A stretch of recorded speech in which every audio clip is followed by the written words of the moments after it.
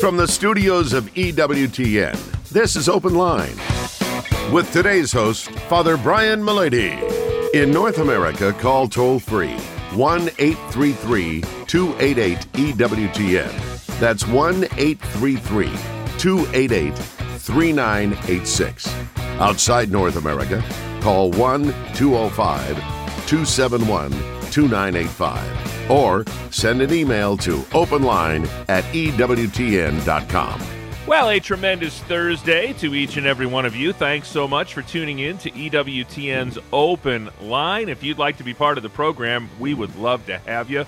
The number's 833-288-EWTN. That's 833-288-3986. Grab one of these open phone lines if you're outside the United States and Canada. We would love to hear from you as well. That number is 1-205-271-2985. And if you are outside of North America, we'll even put you straight to the front of the line at 1-205-271-2985. Or you can always send us an email, openline@ewtn.com. That's openline, all one word, at ewtn.com. I'm Jack Williams, Michael McCall producing the program. Your call screener is Matt Gubensky, and Jeff Burson, magnificent person, handling our social media efforts. So if you're watching us on YouTube or Facebook Live, you can type a question into the chat window, and it may find its way to us by the end of the program. And our host, as he is every Thursday, Dominican Father Brian Mullady. How are you? It's fine, thank you.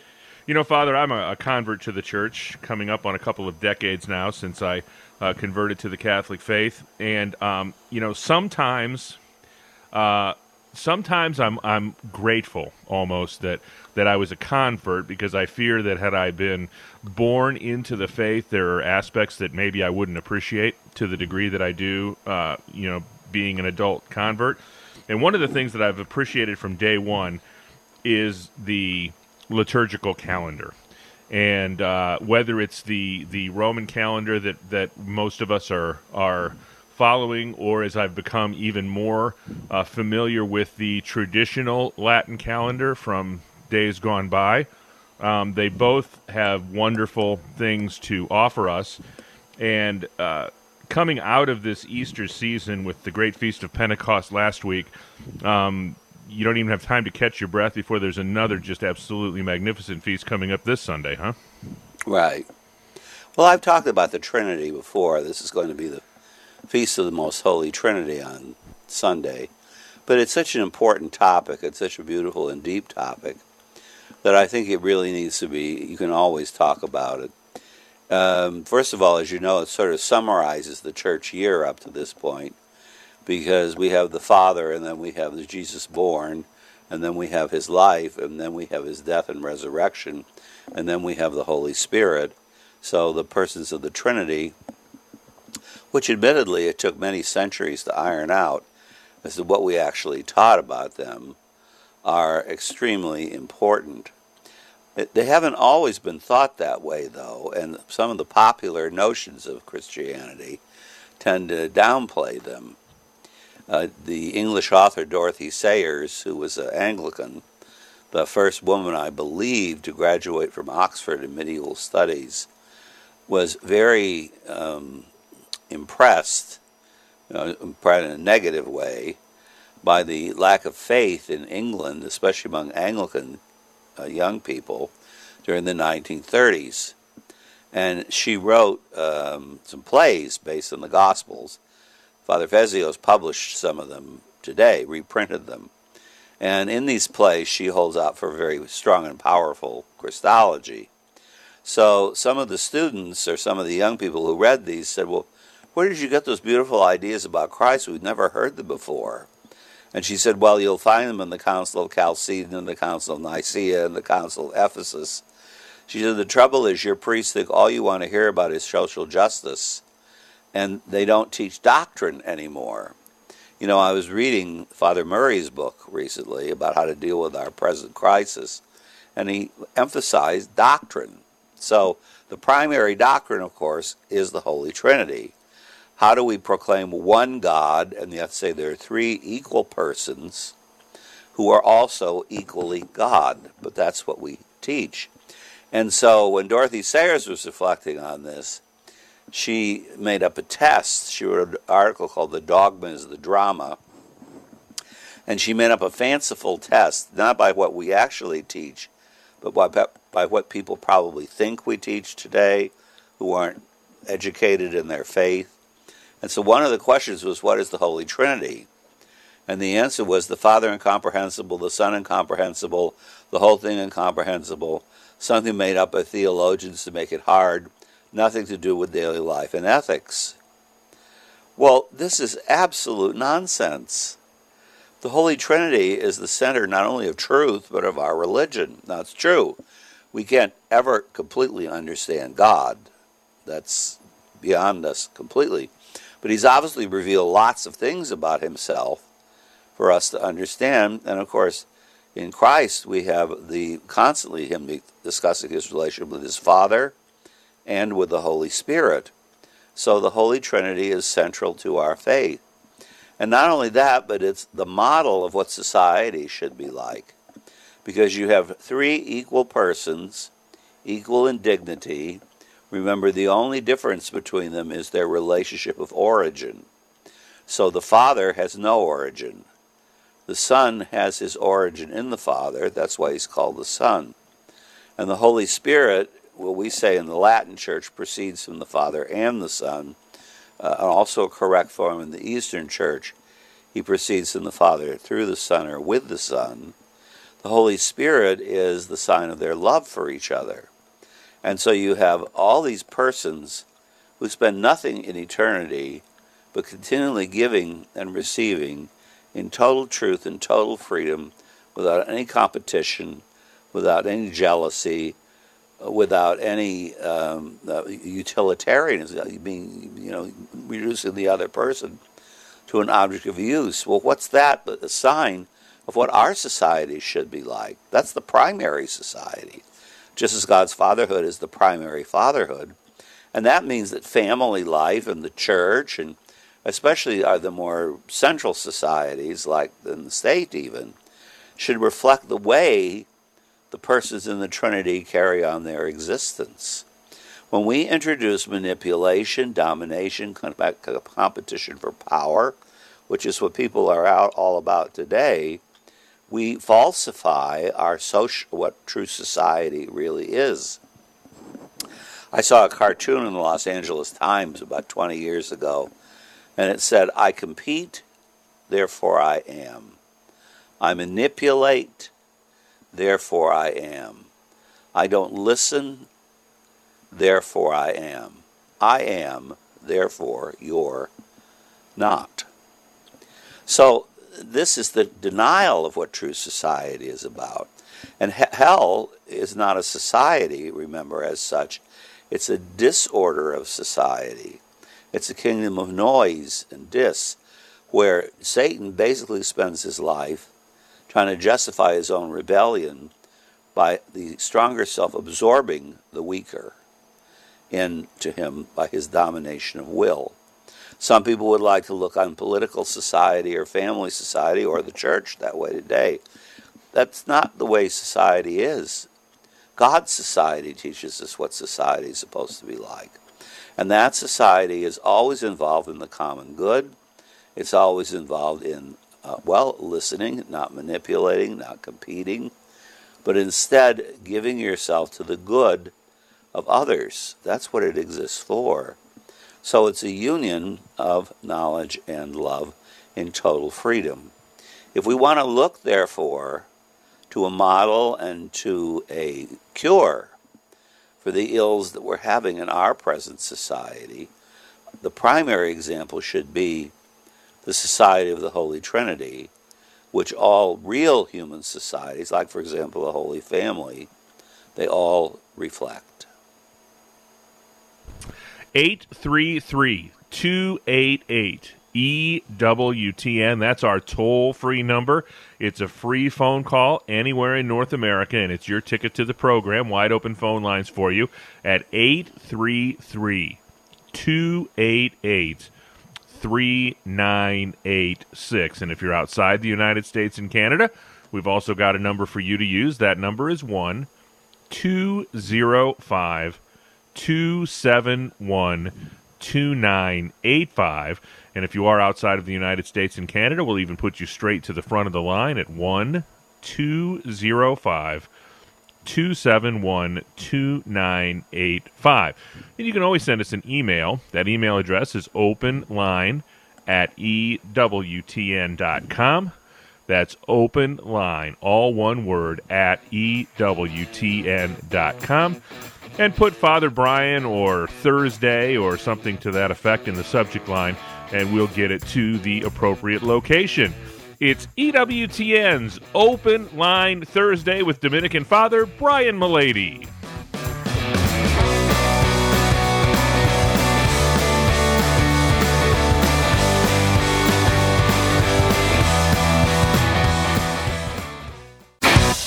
This is Open Line on the EWTN Global Catholic Radio Network.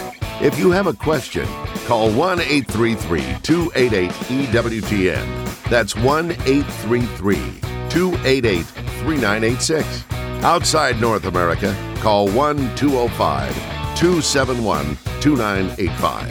Or send us an email to openline@ewtn.com.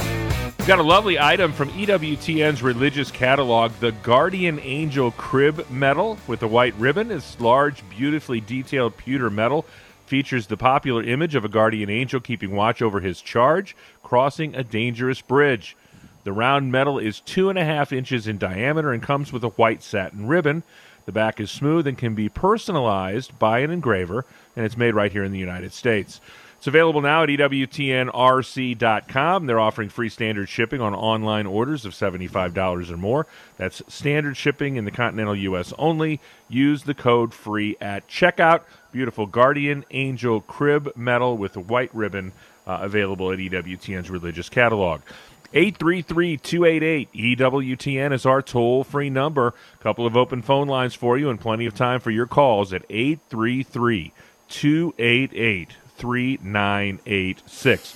First up today is Aaron, a first-time caller in Hastings, Michigan, watching us today on YouTube. Aaron, you are on with Father Brian.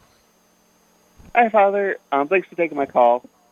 I have a Good News Translation Catholic edition, but I was actually wondering, is that a reliable translation, or should I be looking for a different one? I didn't hear the first word. What was the first word? What translation? It's a good News Translation, Catholic edition. Oh, Good News. Oh, yeah. No, I wouldn't think that's really reliable. The best translation of the Scripture, although it is the Catholic edition of the Revised Standard Version, which was originally a Protestant translation. And unfortunately, the Old Testament in the 60s, they kept the King James sort of English, not the New Testament so much. But the Revised Standard is the one that was always recommended to us. And there is a Catholic edition because, of course, it includes the books, but the Protestants consigned the Apocrypha. But and then the Douay, of course, version is a strictly Catholic version. But it's suffered from the fact, which is a good thing sometimes and a bad thing, that it was more a translation of Latin scriptures, which was itself a translation, than the Greek and Hebrew. But the Revised Standard is, as far as the modern scripture scholarship is concerned, in the Catholic edition is considered to be the best. You know, Father, I think sometimes in these more, in an attempt to have a more modern vernacular translation with things like the Good News, there have been several attempts at doing that, Right. But it really loses something in the process, doesn't it? Yeah, well, it loses its revelatory character. Although, you know, I have my grandmother was a Methodist, and she read the King James Version every day of her life. Well, in the early 60s, I bought this thing called the New English Bible, and it was an attempt to transliterate the Bible in modern, parlance. So when I went away, I left it in my room, and she took my room when I went to the novitiate. And when I came home, she said to me, I really want to thank you for leaving that Bible in my room. She said, I've been reading the Bible every day of my life and didn't have a blessed idea what it was about. And this one I can understand because she had an 8th grade education, but she appreciated it even though it's not a thing a scholar would use. Yeah. But I mean, it can be very helpful. But just remember, Revelation is reserved really to the original languages, and whatever is considered to be a proper translation of them by the church. The fact that it's inspired Scripture. Does that help you, Aaron? Yes, it does. All right. But I am also in a really tight spot financially. Mm-hmm. Is there a way that... Yeah, are you online? Yes.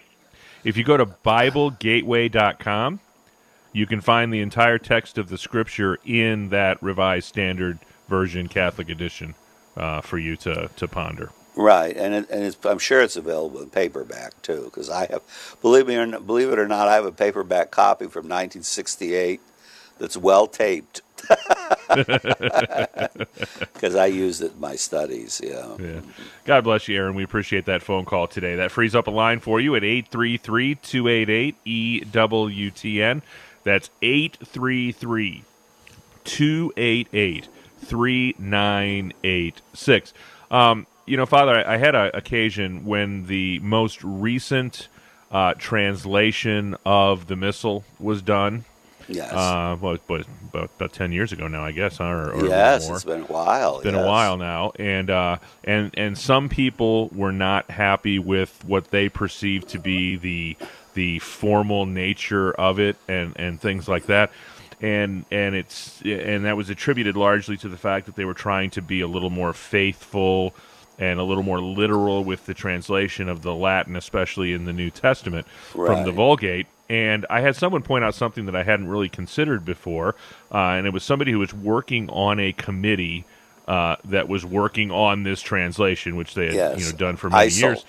Yeah, and he said that that one of the big considerations was that many developing countries are completely devoid of ancient language scholars, and they relied on the accuracy of English translations to translate things into their own languages. And I thought that was kind of interesting. Oh, yeah. Well, yeah, that was a huge war. But you'll notice people hardly talk about it anymore. I used to give lectures to try to encourage people to accept that translation, and I even had to do it with priests, which I found really weird. I remember we had a young priest I was living with, and he did know something about Latin. And I said, if you compare this with the Latin text, and then when they came out with the translation, he compared the two, the old and the present one, I said, you wouldn't even know you were living in the same religion. And he said, you're right. Yeah. I remember I asked the Benedictine nun who was on that ISIL commission one time, I said, Sister, can you explain something to me? She was English. And I said, how can you explain the fact that Thomas Cranmer, albeit with the Catholic elements basically reduced greatly, could come out with an English translation of the Latin Missal that rivals Shakespeare and Milton in 2 years, and it's taken us 50 years to try to produce a reliable translation of a Latin text.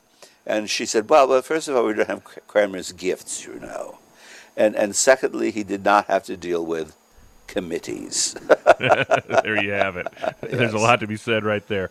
Right. Our number here is 833-288-EWTN. We've got wide open phone lines for you. A great opportunity to ask your question of Father Brian Mullady.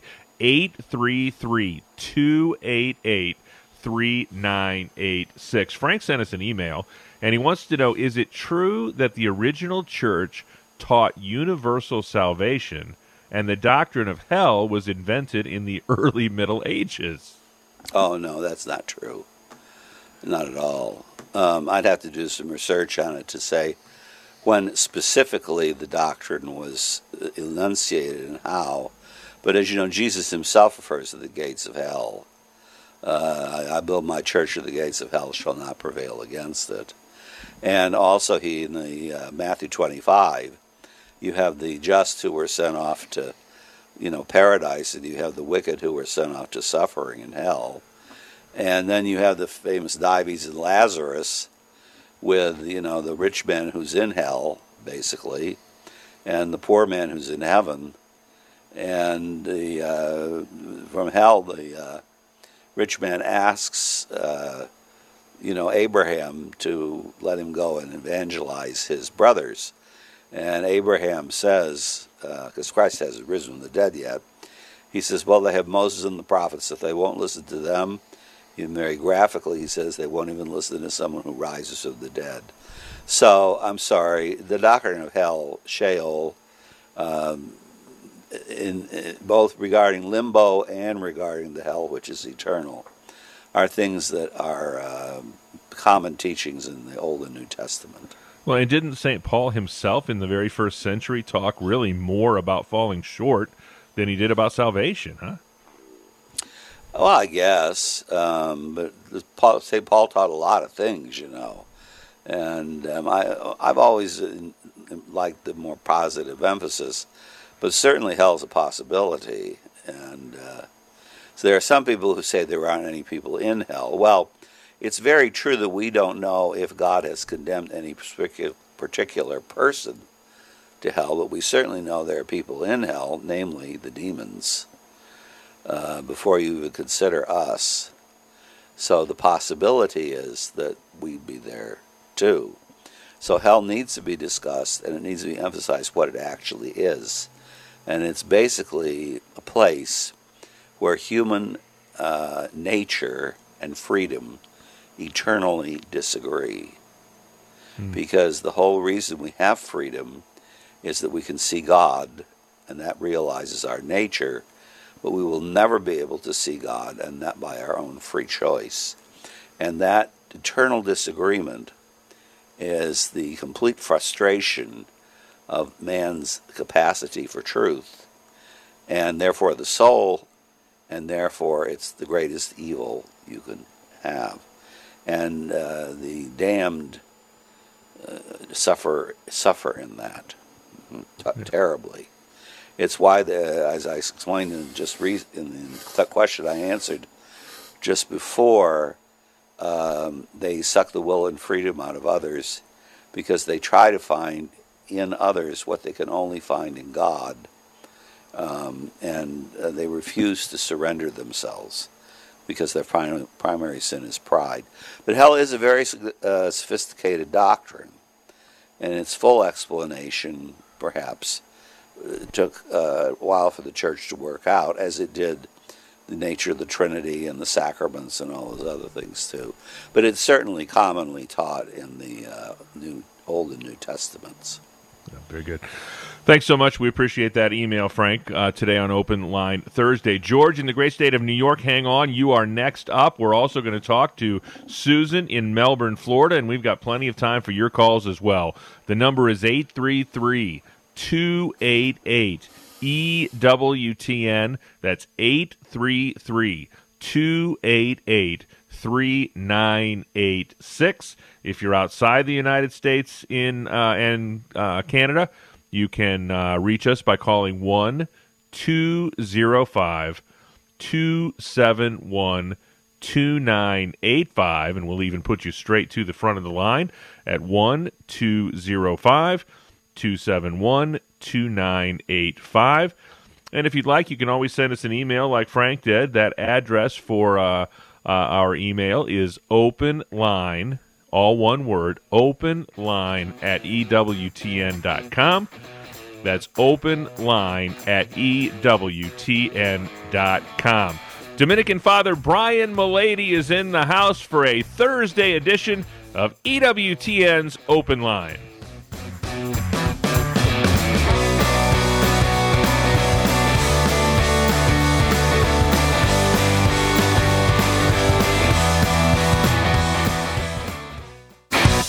This is Open Line on the EWTN Global Catholic Radio Network.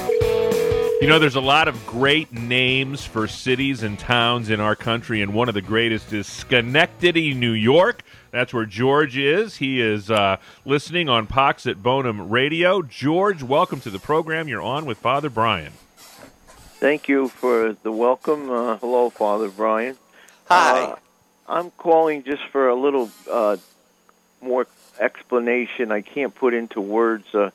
First, I told the screener I was going to ask just about one word, but now I just thought about 6 other words. So it's basically 2 questions, but the same idea, just a kind of a better definition so I can tell someone else. The first one is, I think I know the answer, but then it's something I heard in church a zillion times, but I really can't tell it to somebody else, and I can't tell it to myself. So the first word is consubstantiation, and the next set is through him, with him, and in him. And that's my question. Consubstantial, you mean in the sense of the creed? Or Yes. Yes, all right. Well, that's an interesting way that you should ask that, because usually when I give talks to priests about the new translation, one of them say, how come we have to talk about this consubstantiation thing? Why can't we just say, like we always did, one in being with? And I said, well, that's because it's not specific enough. We're one in being with God, but we're hardly consubstantial with him.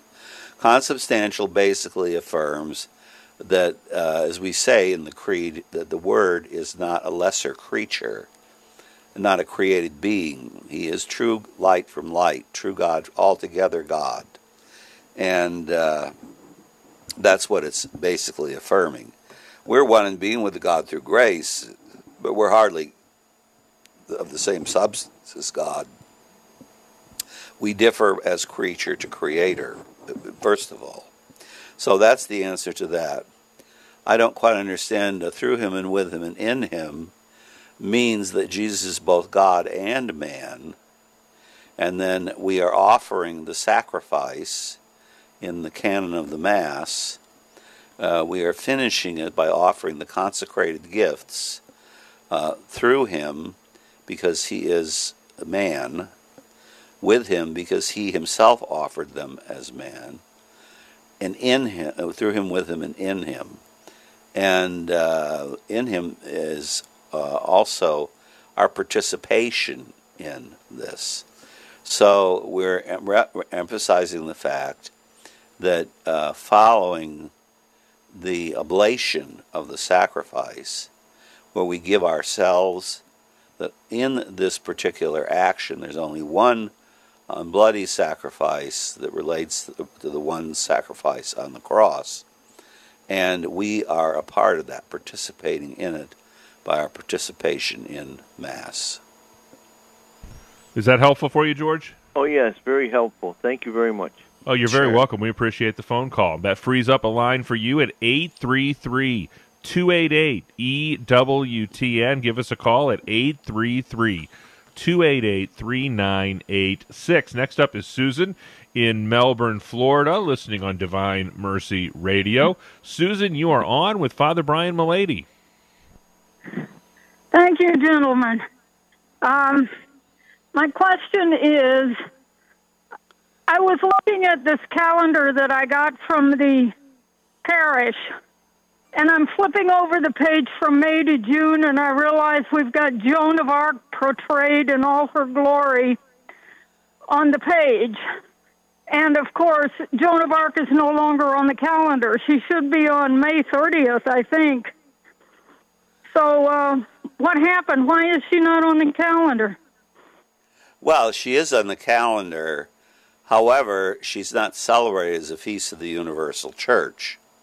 And part of the reason is because, she basically was emphasizing the French people.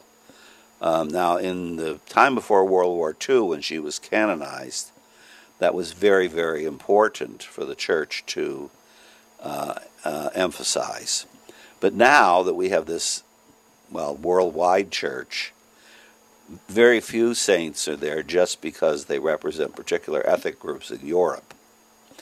And also, St. Joan, of course, is a feminist hero now. I live in Portland, Oregon, and they were ripping down statues, and the only statue they didn't rip down was Joan of Arc, because it would have been anti-feminist. But she wasn't a feminist heroine. She was a very devout person who was used by God to help the French people in their struggle for their rights. Now, of course, that gets you involved in the whole business of the English versus the French and all that. I think she really transcended that in a certain way, even though she was sent to lead the armies of France to establish the legitimate monarchy. But the visions and all that, they all have to do not so much with rebelling against the church, or George Bernard Shaw thought she was the first Protestant, where everything was personal interpretation. You remember that one of the reasons she is a saint is that she was tried by a local council of people politically motivated. And at a certain point in time, the Grand Inquisitor of France was at this trial, and he was a Dominican, a member of my order. His name was John of Paris. And at a certain point in time, she stood up and appealed her case to the Pope. Well, the judges who were politically motivated by the English refused to allow such an appeal. And when that occurred, John of Paris stood and said, this trial is null and void now, because every Christian soul has a right to appeal to the Pope. And you know, the Catechism quotes her as saying, when it comes to Christ and the Church, all I know is that they're one. She was hardly rebellious against the Catholic Church. She was rebellious against, and we have lots of examples of this today, you know, politically motivated clerics and hierarchical people who weren't living our doctrine and were trying to use the church merely for political means. And that's also shown in the famous question she was asked as a trap. This is in the Catechism too. Are you in the state of grace? Because no Christian can answer fully with absolute knowledge, unless it's revealed to them by God, that they're in the state of grace. So she answered, if she'd answered yes, they would have burned her as a heretic, because she couldn't know that. And if she'd answered no, they would have burned her as a witch, because that meant everything she did must have been by the power of the devil. And remember, Joan of Arc, who was basically an unlettered peasant girl, never studied theology. All she said was, if I'm not, may God put me there, and if I am, may God keep me there.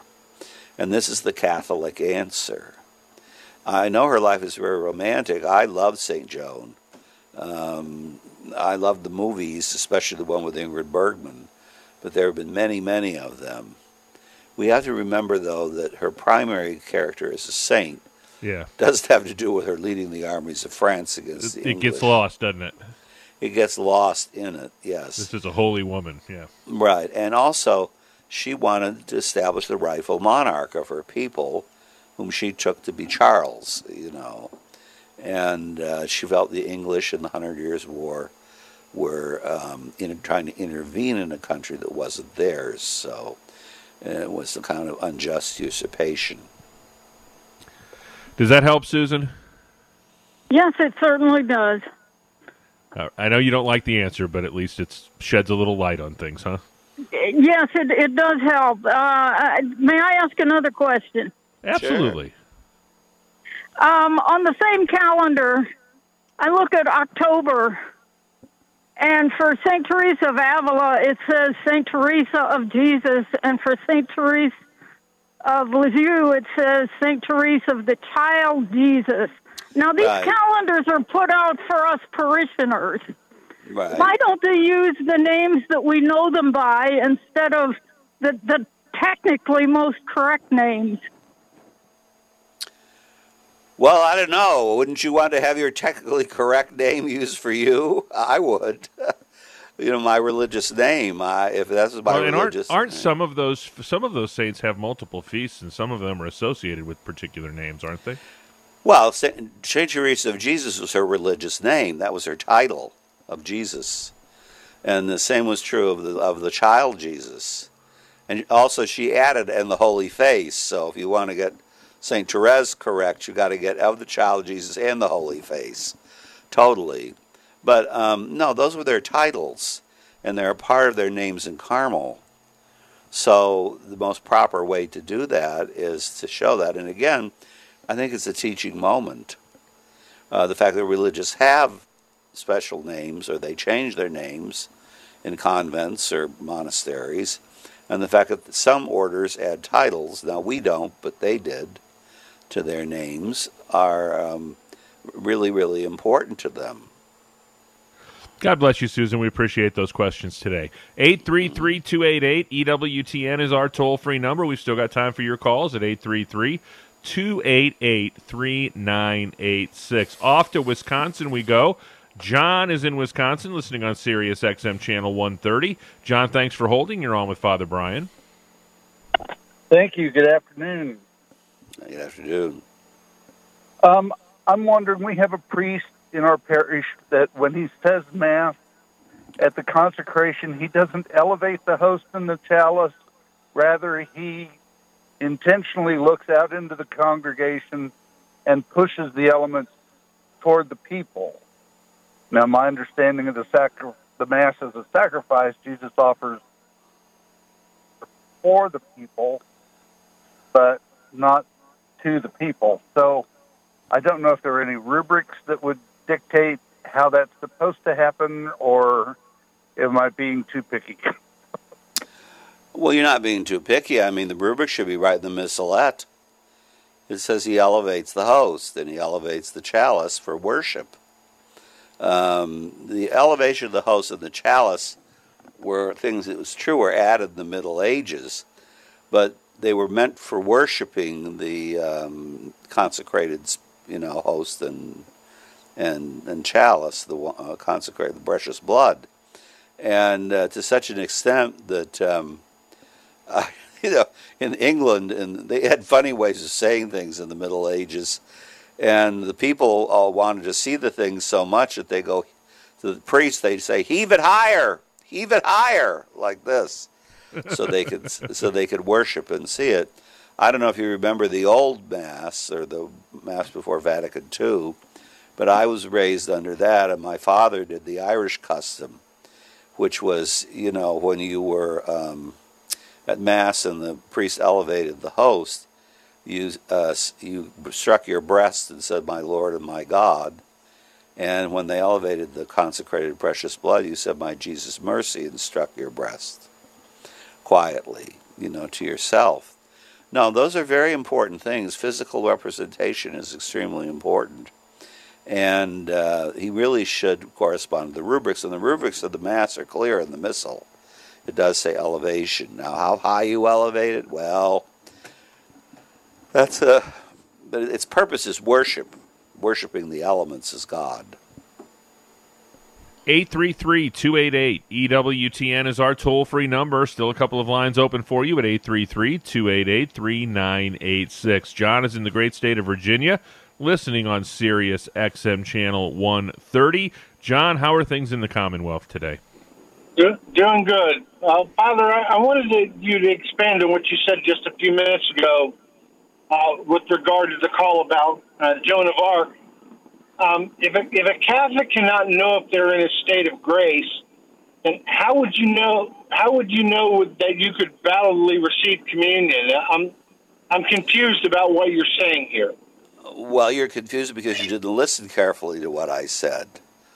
I said you can't be with absolute mathematical certitude unless God reveals it to you. But since you asked, you have a relative certainty if you're not aware of having committed a sin, and if you love God and things like that. That's how you can go to communion.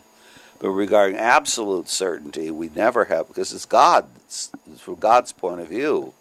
Now, of course, he does reveal to some people they are in the state of grace, so they could experience martyrdom or something like that. But lacking that, I think if you think about it in the terms of the Protestants, are you saved? Yes. Period. No, we can't say that. If I am, may God keep me there. If I'm not, may God put me there. That's the Catholic answer. So, but we can have a relative certainty, which is not the same as a mathematical certainty, that all things being equal, we're not aware of having committed a sin, and that's what allows us to go to communion. But that's why we have to approach the sacrament humbly. Yeah, and that's I think generally the way that it's worded when the requirements for receiving communion are laid out. It's not worded in such a way as to say you must be in a state of grace. It's always worded in such a way as to say you must not be aware of any mortal sin. Right. Does that help, John? Yeah, so let me just say it back to you so I make sure I understand it.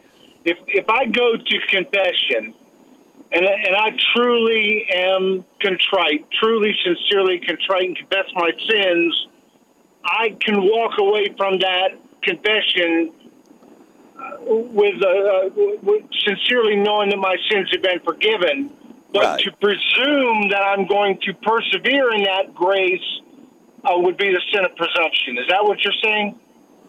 No, what I'm saying is that since to be saved is something only God can know about us with absolute certainty, we have a relative certainty, which is that as far as we know, we're in the state of grace, and we act accordingly regarding communion and things like that.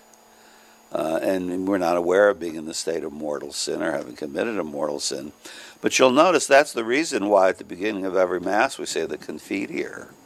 And we're always, please, I think I'm worthy, but in case I'm not, this is the idea. Christians have lost very much the sense of humility in this regard. And I can tell you, I'm sure this isn't true of you, but when I give communion, a lot of people, they act like it's, just owed them. And they come up and they just slap out their hand, and sometimes they don't even say amen. Or sometimes they'll say thank you to me, like I'm the one that gave it. No, it's Christ that you're receiving. And the hands are filthy. There's no preparation. They walk up there like they're bored. I sometimes have wanted to say to people, if Elvis were alive and I told you Elvis were coming here today, none of you would act like this. But because it's only Jesus, who's the Son of God made man, I mean, come on. It's a gift we're receiving from God. None of us is totally worthy of it. Now, of course, I don't want to tell that to scrupulous people because they'll begin to think, I'm never worthy. I never should go. And actually, the Jansenist heresy emphasized that in this country so much that I remember I knew a woman who had been at my novitiate. She was one of the people in the parish, in a rural parish in Ohio. And she had gone to Mass every day of her life, but she'd only received communion twice. And it was because of the Jansenist heresy. Now, we've encouraged frequent communion because we know it's the medicine and the health and the food for the soul. But that doesn't mean that we should act like it isn't a gift that we receive humbly, of which we're totally worthy. What is it? Lord, I am not worthy that you should come unto me, but only say the word and my soul shall be healed. So you need to walk quietly and walk humbly when it comes to receiving gifts from the Lord. God bless you, John. We appreciate the phone call today. Be sure to check out More to Life with Dr. Greg and Lisa Popchak tomorrow morning, 10 a.m. Eastern Time. Tomorrow they talk about conquering compassion. Is the feeling of inadequacy getting you down? Timely. Is someone else making you feel less than? We'll help you know your worth tomorrow on More to Life with Dr. Greg and Lisa Popchak, 10 a.m. Eastern Time right here on EWTN Radio. We could probably squeeze in another call or two. Give us a call at 833-288-EWTN. That's 833-288-3986. Dan writes in, are there certain supernatural feats that are reserved for God alone? What does the church do to determine if a miracle is from God and not the devil? I have no idea what you're asking me, frankly. I'm sorry, I have no idea what you're asking me. The devil has some power over nature, and he could do spectacular feats, but I seriously doubt the devil could heal anyone. That's not his prerogative. And he certainly can't forgive sins and all that business. No, I really don't quite understand what the weight of the question is. I'm sorry. You'd have to think of all the miracles that have ever been done and wondering if Satan could do, what he could do. What I can tell you is that the devil can, you can see this in the magicians in Egypt. Remember the snakes, Aaron's staff and their staff? Mm-hmm. Right. But remember, Aaron's staff swallowed theirs, the magicians of Egypt. So whatever hocus pocus or whatever the devil can do, God's is always more powerful and also more for the good, and not just a spectacular manifestation of power. Alessandra writes in, is spiritual reading meant to help us grow intellectually in the faith or grant us graces? All right, well, that's not an either or. It's the Catholic solution is both and it's meant to do both.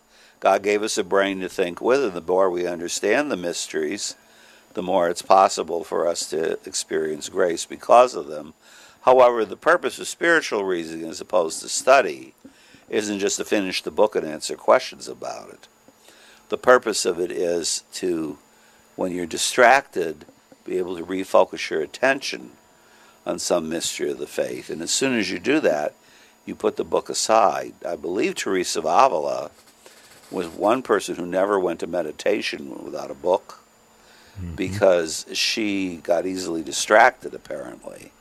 And what she did was, when the book distraction came, she would look at the book and read some of it, and when a pleasant truth of the faith or God arose in her, then she just put the book aside.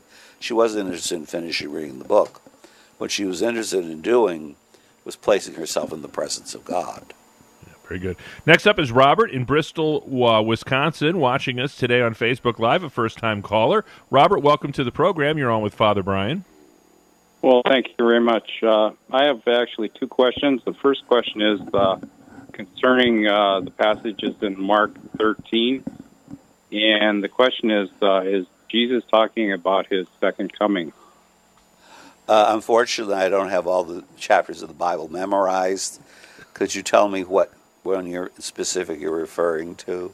Well, my question really is if indeed the Son is consubstantial with the Father, why does he not know the date and time? Oh, okay. The date, knowing the date and time. All right, well, that's very simple to answer, and it actually is answered in the Catechism, because it's stated very clearly there that the Son really does know the day or hour, but he has not been sent to reveal it to us. And it says in other parts of Scripture, what Jesus says he doesn't know, what he's saying is that he isn't part of his revelation to us. But he certainly does know the day or hour. That particular section was used by Arius to maintain that Jesus was only a creature. So Christ certainly does know the day or hour, even his human intelligence. But there's obvious reasons which God did not will him to reveal that to us. Namely, we'd all wait till the end. That's our psychology. And just lead lascivious lives mostly until it was time. So that's the solution to that. So in the minute or two we have left here, Norman wants to know if morality is nature or nurture. Well, a minute or two? You really want to answer that in a minute or two? First of all, it's nature because it reflects the will and the intellect of what they're oriented to, as well as the body. However, nurture does participate in it somewhat, because the formation of your passions and things like that, your formation of your temperament in a certain way, they do contribute to the manner in which you experience, especially the freedom of the will. So it does have some part to play. But obviously, a person who receives the best formation in Catholicism possible as a child doesn't mean they're not going to fall away and betray Catholicism as an adult, as is witnessed by someone like Judas. Father, would you leave us with a blessing? May the blessing of Almighty God, Father, Son, and Holy Spirit descend upon you and remain with you forever. Amen. Amen. On behalf of our host, Dominican Father Brian Mullady, our producer, Mr. Michael McCall, our call screener, Matt Gubensky, and our social media maven, Mr. Jeff Burson, I'm Jack Williams. Thanks for tuning in to another edition of EWTN's Open Line Thursday. We'll do it again next week with Father Brian Mullady. But you don't have to wait that long until we get another episode of EWTN's Open Line, because Open Line Friday takes flight tomorrow at 3 p.m. Eastern Time. Our very own Vice President of Theology, Colin Donovan, will be in the house. Until we get together then, God bless.